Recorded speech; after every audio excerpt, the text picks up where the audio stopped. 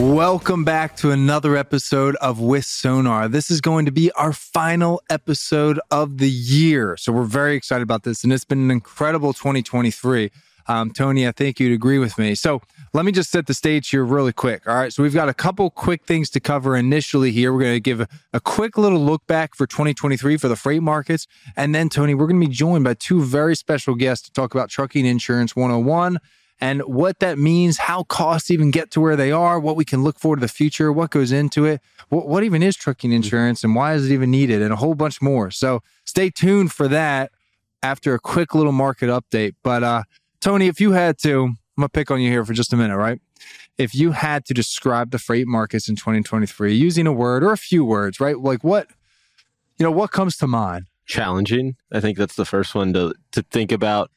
I mean, you look, and it's not even from a volume perspective because volume's grown throughout the year. It's which we're going to look at here in just a second. I guess another one, oversupplied. Yeah. Those two, challenging and oversupplied, would probably be bloated. Yeah. It's a good way to put it too. So, bloated. But I mean, the market, it's trying to correct itself. It's what was working unexpected about like how things have ended here? Like what did maybe you predict happening that came to fruition, and what did you not predict happening? I think ocean volumes staying kind of resilient through November and really early December. I think that was a surprise. Not that I know Henry Byers put out the article saying no real peak season, and there wasn't. When you look at, there is no peak. It's just this long, steady levels, really. I think that's one not of the... Not a peak, but no dip either. Not a significant one, at least. Correct. Yeah, I think that's the key. And then, I mean, the other one is the consumers kind of stayed stronger than maybe I would have expected.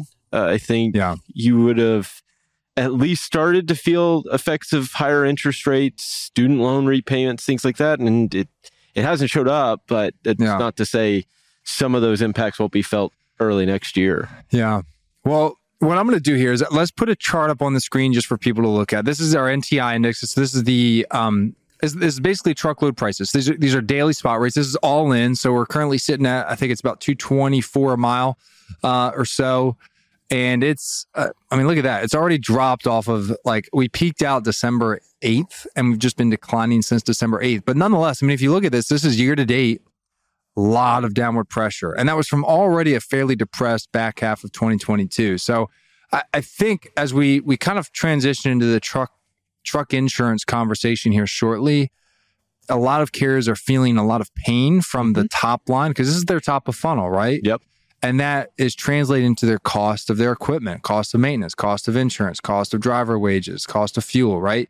So, you know, when this line goes down, it makes all those other necessary costs just feel that much more of a weight. Yeah, they're moving down in a time when they should be moving higher. Yeah. Right? You should see spot rates increase through December and not go down from December 8th to what is it now? Right. You'll have data from the 19th. So you shouldn't see that decrease. And I think that's because now you're starting off for any push higher from a carrier perspective, you're starting off that push over the next 10 days, 12 days from a much lower base than where you would have been, say, on December 8th if you kept upward pressure. The hard part is putting upward pressure, right? When the market's so oversupplied, there's too much capacity. It's hard for a carrier to have enough bargaining power in the transportation market to put upward pressure on rates. The only way they do it is by coming offline. And with rates as low as they are, they can't afford to come offline. So it's this double-edged sword. No, that's so true. Well, here, let's do this. We're going to talk a little bit about truckload demand later on and where that's likely to go and when the market may start to rebalance in 2024. Before we do that, let's talk. We want to introduce a couple of our guests. We've got some really special guests today joining us from Higginbotham, which we're really excited about. So we've got Brent Allred and Howard Summers here to really break down what truck insurance even is, why it exists, just all the things you would need to know about this. So anyways, gentlemen, thank you for joining us here today. Really glad to have you on the show. Yeah, thanks for having us. Glad to be here. Yeah. Why don't we do this? If you can, each of us just give a quick 25 second introduction of yourselves, what you do at Higginbotham, and maybe kind of what even got you into insurance.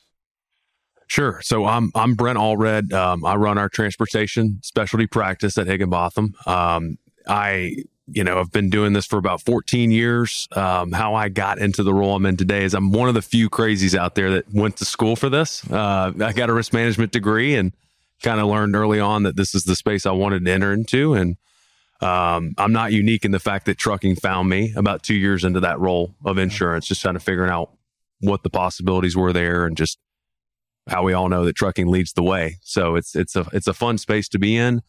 No doubt a lot of challenges. So look forward to talking about some of those today and ways that we can look to address them.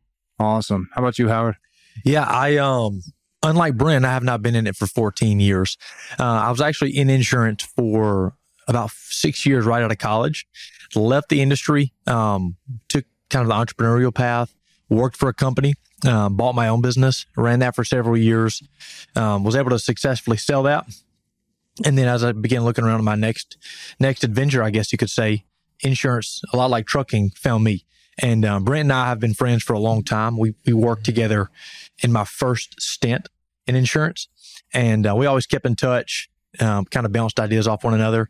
And after that acquisition, we reconnected and knew the opportunity was there. So that's how I ended up back in the business. But just like Brent, I focus specifically on trucking and transportation and work here with him in Chattanooga. That's awesome.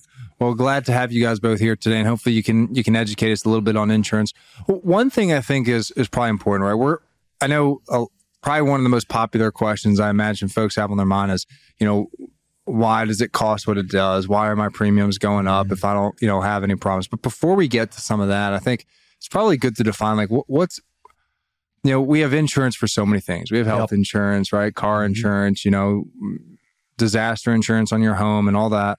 But like when we think about truck insurance in particular, or just in the freight markets in general, like what's the purpose, right? What does it solve? Can you help us out there? Yeah, I'll run with this, Brent. The reality is that insurance is built to transfer risk. I mean, we have risk in every facet of your life, right? Whether it's your personal risk, whether maybe your home burns down or you get hurt of some sort, your family gets hurt or something, some calamity comes along in life that disrupts the normal, right? So in your business, you have that same thing. So for transportation specifically, it's no secret. There's a massive amount of risk, whether it's a liability, your truck hits somebody, the cargo you're hauling gets damaged, one of your employees gets injured. The basic component of insurance is to transfer the risk you have to somebody else. So you trade a little, not figuratively, but in terms of what it could be, you're transferring that. And those are the ways to manage risk, whether it's, you can retain it, you can control it contractually, but transferring is what insurance is. You transfer it from me to you based off of a premium.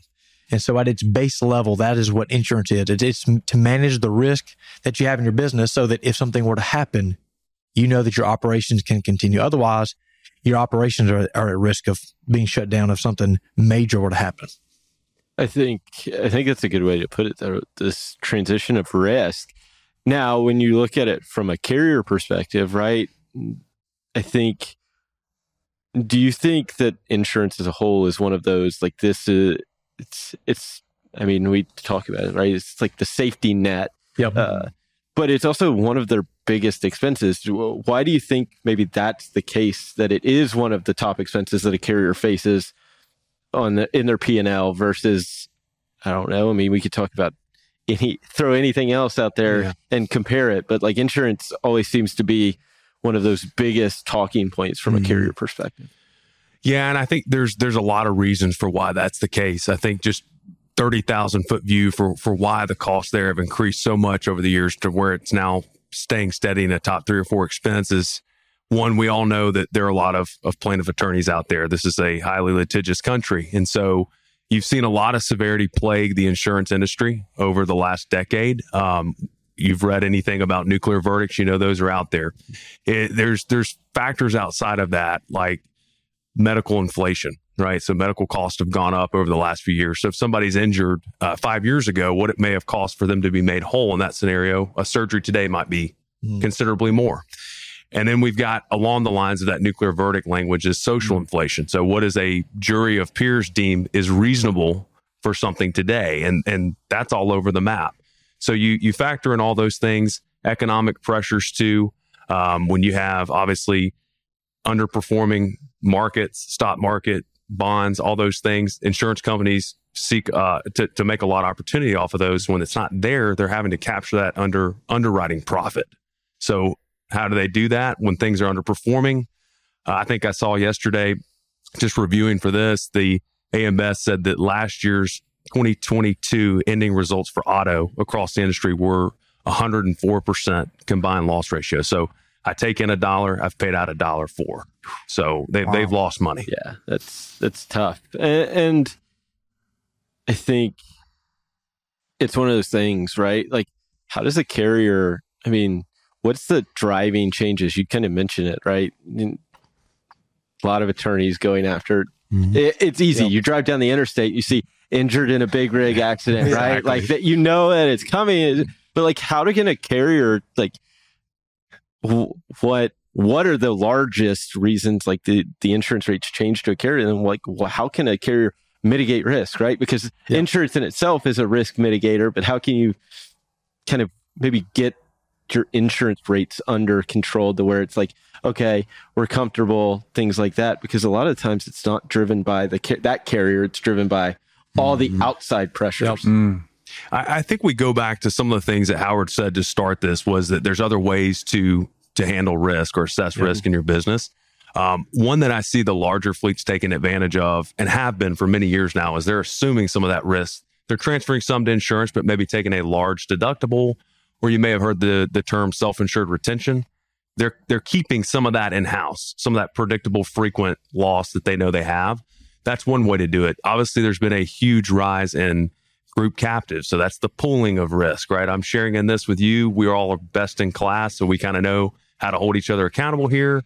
There are other methods, but ultimately at the end of the day, to shrink cost, today's world may be taking less insurance limit.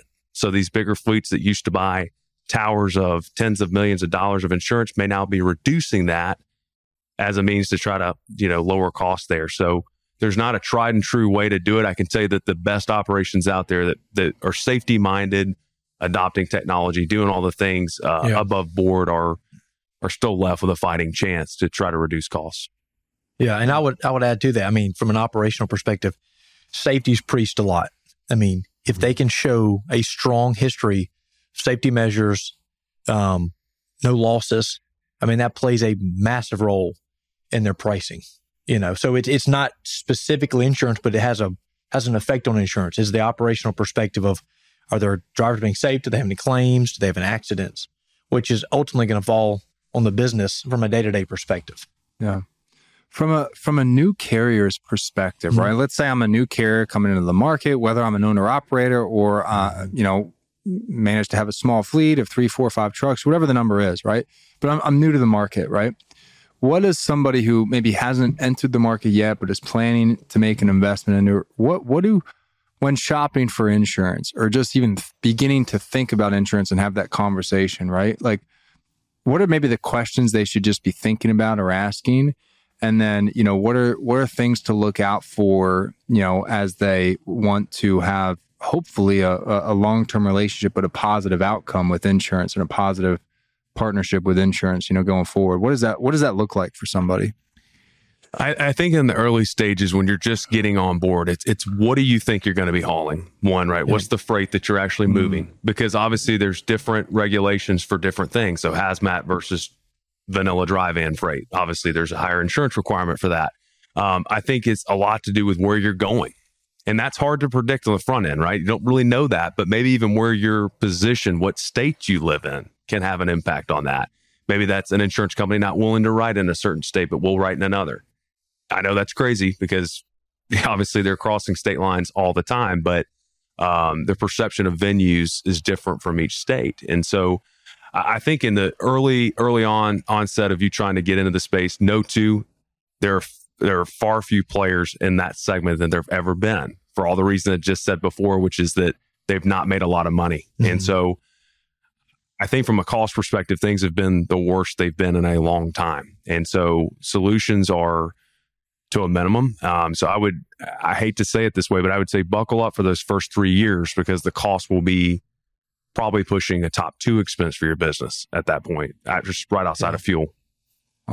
What needs to change with insurance, right? Well, actually, let's answer this 2 ways, right? So, you've both have been in insurance, and obviously you've been in trucking insurance now for a while. But like, when you look over the last decade or so, or even the half decade, right? What's improved with the process or just the industry as a whole when it comes to insurance? And then what are some of those priority items that you guys would like to see improved over the next 10 years? You want to start with just some of the improvements you've seen, and I can.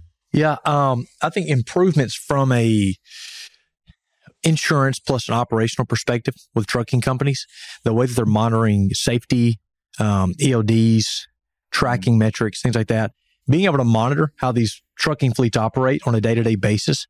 Now, they're in the beginning of stages, truthfully, of being able to use that data to produce pricing. We'll see how that kind of plays out over the next several years.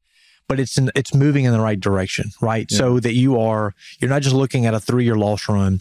You're looking at the day-to-day, how these guys are performing, whether it's speed, stop ratios, how long they're on the road, things like that. That's moving in the right direction. I would say, negatives is obviously having to deal, as corny as it sounds, price is incredibly important to the operation of a business. In the beginning stages of a trucking company, let's say you neglect to review the actual policy or review what you're buying. Insurance is an intangible product. That is why so many people struggle with it. It's not like this book or this table or microphone. If you don't review it and you have a claim that's not covered, well, what was the benefit of paying for that policy? So that's still a negative in terms of insureds not reviewing what they're really buying. And that falls on behalf of the agent side. But so there's 2 pros and cons to that. But yeah, I would just say too, from people purchasing insurance, what I think they would feel their perception that's negative over the last few years within the insurance industry. There are a lot, but one I would put up in the forefront of their minds is not combating some of these claims where you have these billboard attorneys, right? And you're letting them play their game, and the book's out there, right? You can read about all this reptile theory, all these things that they're mass producing, which you can go buy on Amazon for $1,000, by the way. That's the cost of that book now. But what strategies are we deploying? Why are we settling every case? We understand the ramifications of being in front of a jury and that not going well. So I get that. But at the end of the day, it's taking a chance, be a little bit more aggressive in the pursuit on those claims, or they're not gonna get better. And so I think that's the frustration we see, is costs keep going up. But you almost hear so much about nuclear verdicts, those huge settlements, right? Mm-hmm. Those are a dime a dozen in comparison to what I call nuclear settlements. And all that is let's say the perception is this claims $50,000 in my mind, but we settled for $100,000. That's 100% over, right? What I expected this claim to end at. That's a nuclear settlement. And that's happening every day. And so I think that's the challenge that the insurance companies are tasked with to fix. And using the technologies that most trucks have now with cameras, ELDs, that's going to be used as a better underwriting scrutiny, because you can't take the old method of reviewing MVRs and looking at IFTA reports and making assumption about, length of haul, if they're being dispatched not in the area of where their office is, which is trucking every day, you may perceive that operation's running 500 miles on average. Well, no, if they started in one state and they're going one state over, it may be a 200, 300 mile operation. So they're using those things to refine pricing. I would say there are a few that are out there in the early stages that are key insurers to watch, because if they perform like we think they will, the national brands that you might know over the years are going to absolutely follow suit. Yeah, I think you all talked about the data and the data side, right? With the advancements of technology within the truck itself, but like talk about through, and it seems crazy, but you look at say auto insurance, right? Mm-hmm. That quoting process is so easy now. You just plug in all the information online, it spits out the quote, and it feels like on the trucking side, it's maybe not to that level yet. And is it just a matter of ingesting more of this data as it's kind of advanced and become more readily available? Or is it just a change that the industry has to make as a whole to kind of make that, I don't want to say a quoting process easier, but to some extent, maybe take the burden off having to go out there and search it, and you can shop from your computer or your phone nowadays for most things, making it kind of available that way too. And I think they're working on that. I think some of those newer models we mentioned that are on the beginning phases are rolling out. They are making it where you can get a realistic indication for what cost would look like with them, with just a few pieces of information, a DOT number, maybe an MC number, any of those things that are readily available to the public.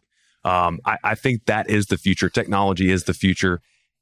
I kind of wish I didn't say this because I'm in the business, but I do think insurance tends to be more conservative on the cutting edge of technology. Maybe not on like claims management and diving into data, but deploying data to the end consumer. They seem to be cautious about how they roll that out. And I think because they know that affects pricing and they get it wrong, they're upside down even further. So I think they are working on those things. And I agree with you. It's a cumbersome process. So we talk a lot on this show about, what's going on in the freight economy, right? How is the market shifting and who's impacted by that? And we've talked a little bit today, but, I guess when the freight market is shifting, whether it's going up or down or it's flat, whatever it may be, right? But how does that play an impact on the world of insurance for your industry?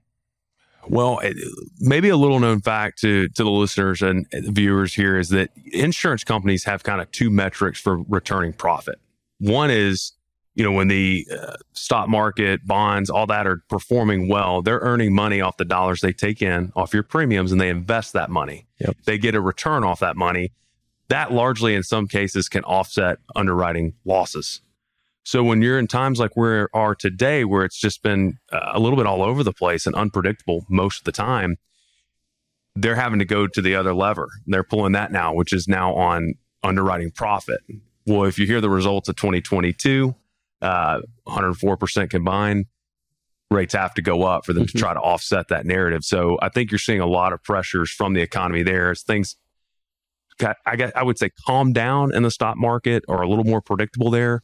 Maybe you'll see a little bit of relief on the rate side, but those are the two metrics for how insurance primarily make a profit, a return of profit. So, yeah, I think one thing that's interesting, or hopefully for the listeners out there too, is obviously truckload rates have been down, which makes it your premiums or your fuel costs and driver wages, that makes that much more difficult to bear the brunt of that. There's meat left on the bone, but something that we've been looking at earlier and we've been trying to forecast a little bit is it looks like potentially the good times are beginning to show the early signs that there's a shift, right?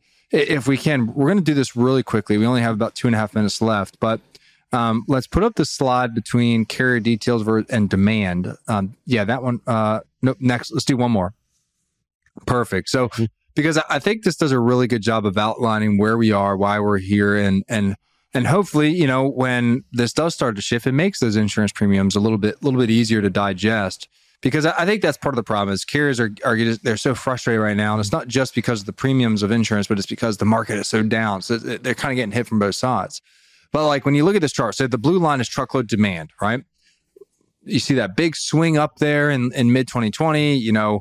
Demand greatly outbalanced capacity. Capacity is the yellow line, by the way. And then it fell below capacity. And, well, what happened? Rates started to fall, right? But now, if you look at demand's been rising all year. Blue line's been rising all year. And capacity's been shrinking all year. Yep. But there's still an imbalance. There's still a gap. Yeah. And not only do we need to close the gap, I think we almost need to flip it. The blue line really needs to flip a little bit above the yellow line for carriers to probably feel relief. I'll push back on that. I don't think it has to flip to above it, maybe on a national level, but I think once that gap closes to some tighter margin, even if it's felt right where capacity is still larger than demand, there will be pockets of capacity pressures in certain areas that can help boost rates. It might not be a national level. That's true. But there'll be areas where there's more area of opportunity than what's currently in the market, right? Yeah. So I think from a carrier's perspective, from the listeners, right, this should be exciting because it there is a little bit of storm left, but it looks like, we're definitely on the back half of that storm here. And it looks like by a decent wage. So if the trend lines hold, we're talking somewhere in mid 2024 where things should really start to rebalance. And then hopefully we'll see where it goes from there. Time will tell, of course, but it looks like we're on that trend line. But anyways, Brent and Howard, thank you guys so much for joining us today. It's been an absolute pleasure. We'll have to have you on again to tell us a little bit more about insurance, the latest technology, how it's going to improve the industry. We're excited to learn more there, and hopefully everybody as well. If you have more questions and you just want to have a conversation, feel free to reach out to Brent or Howard. You can leave a message in the comments below as well, and we'll get you in touch with them. But in the meantime, have a fantastic rest of your day. Enjoy your Christmas, and Happy New Year.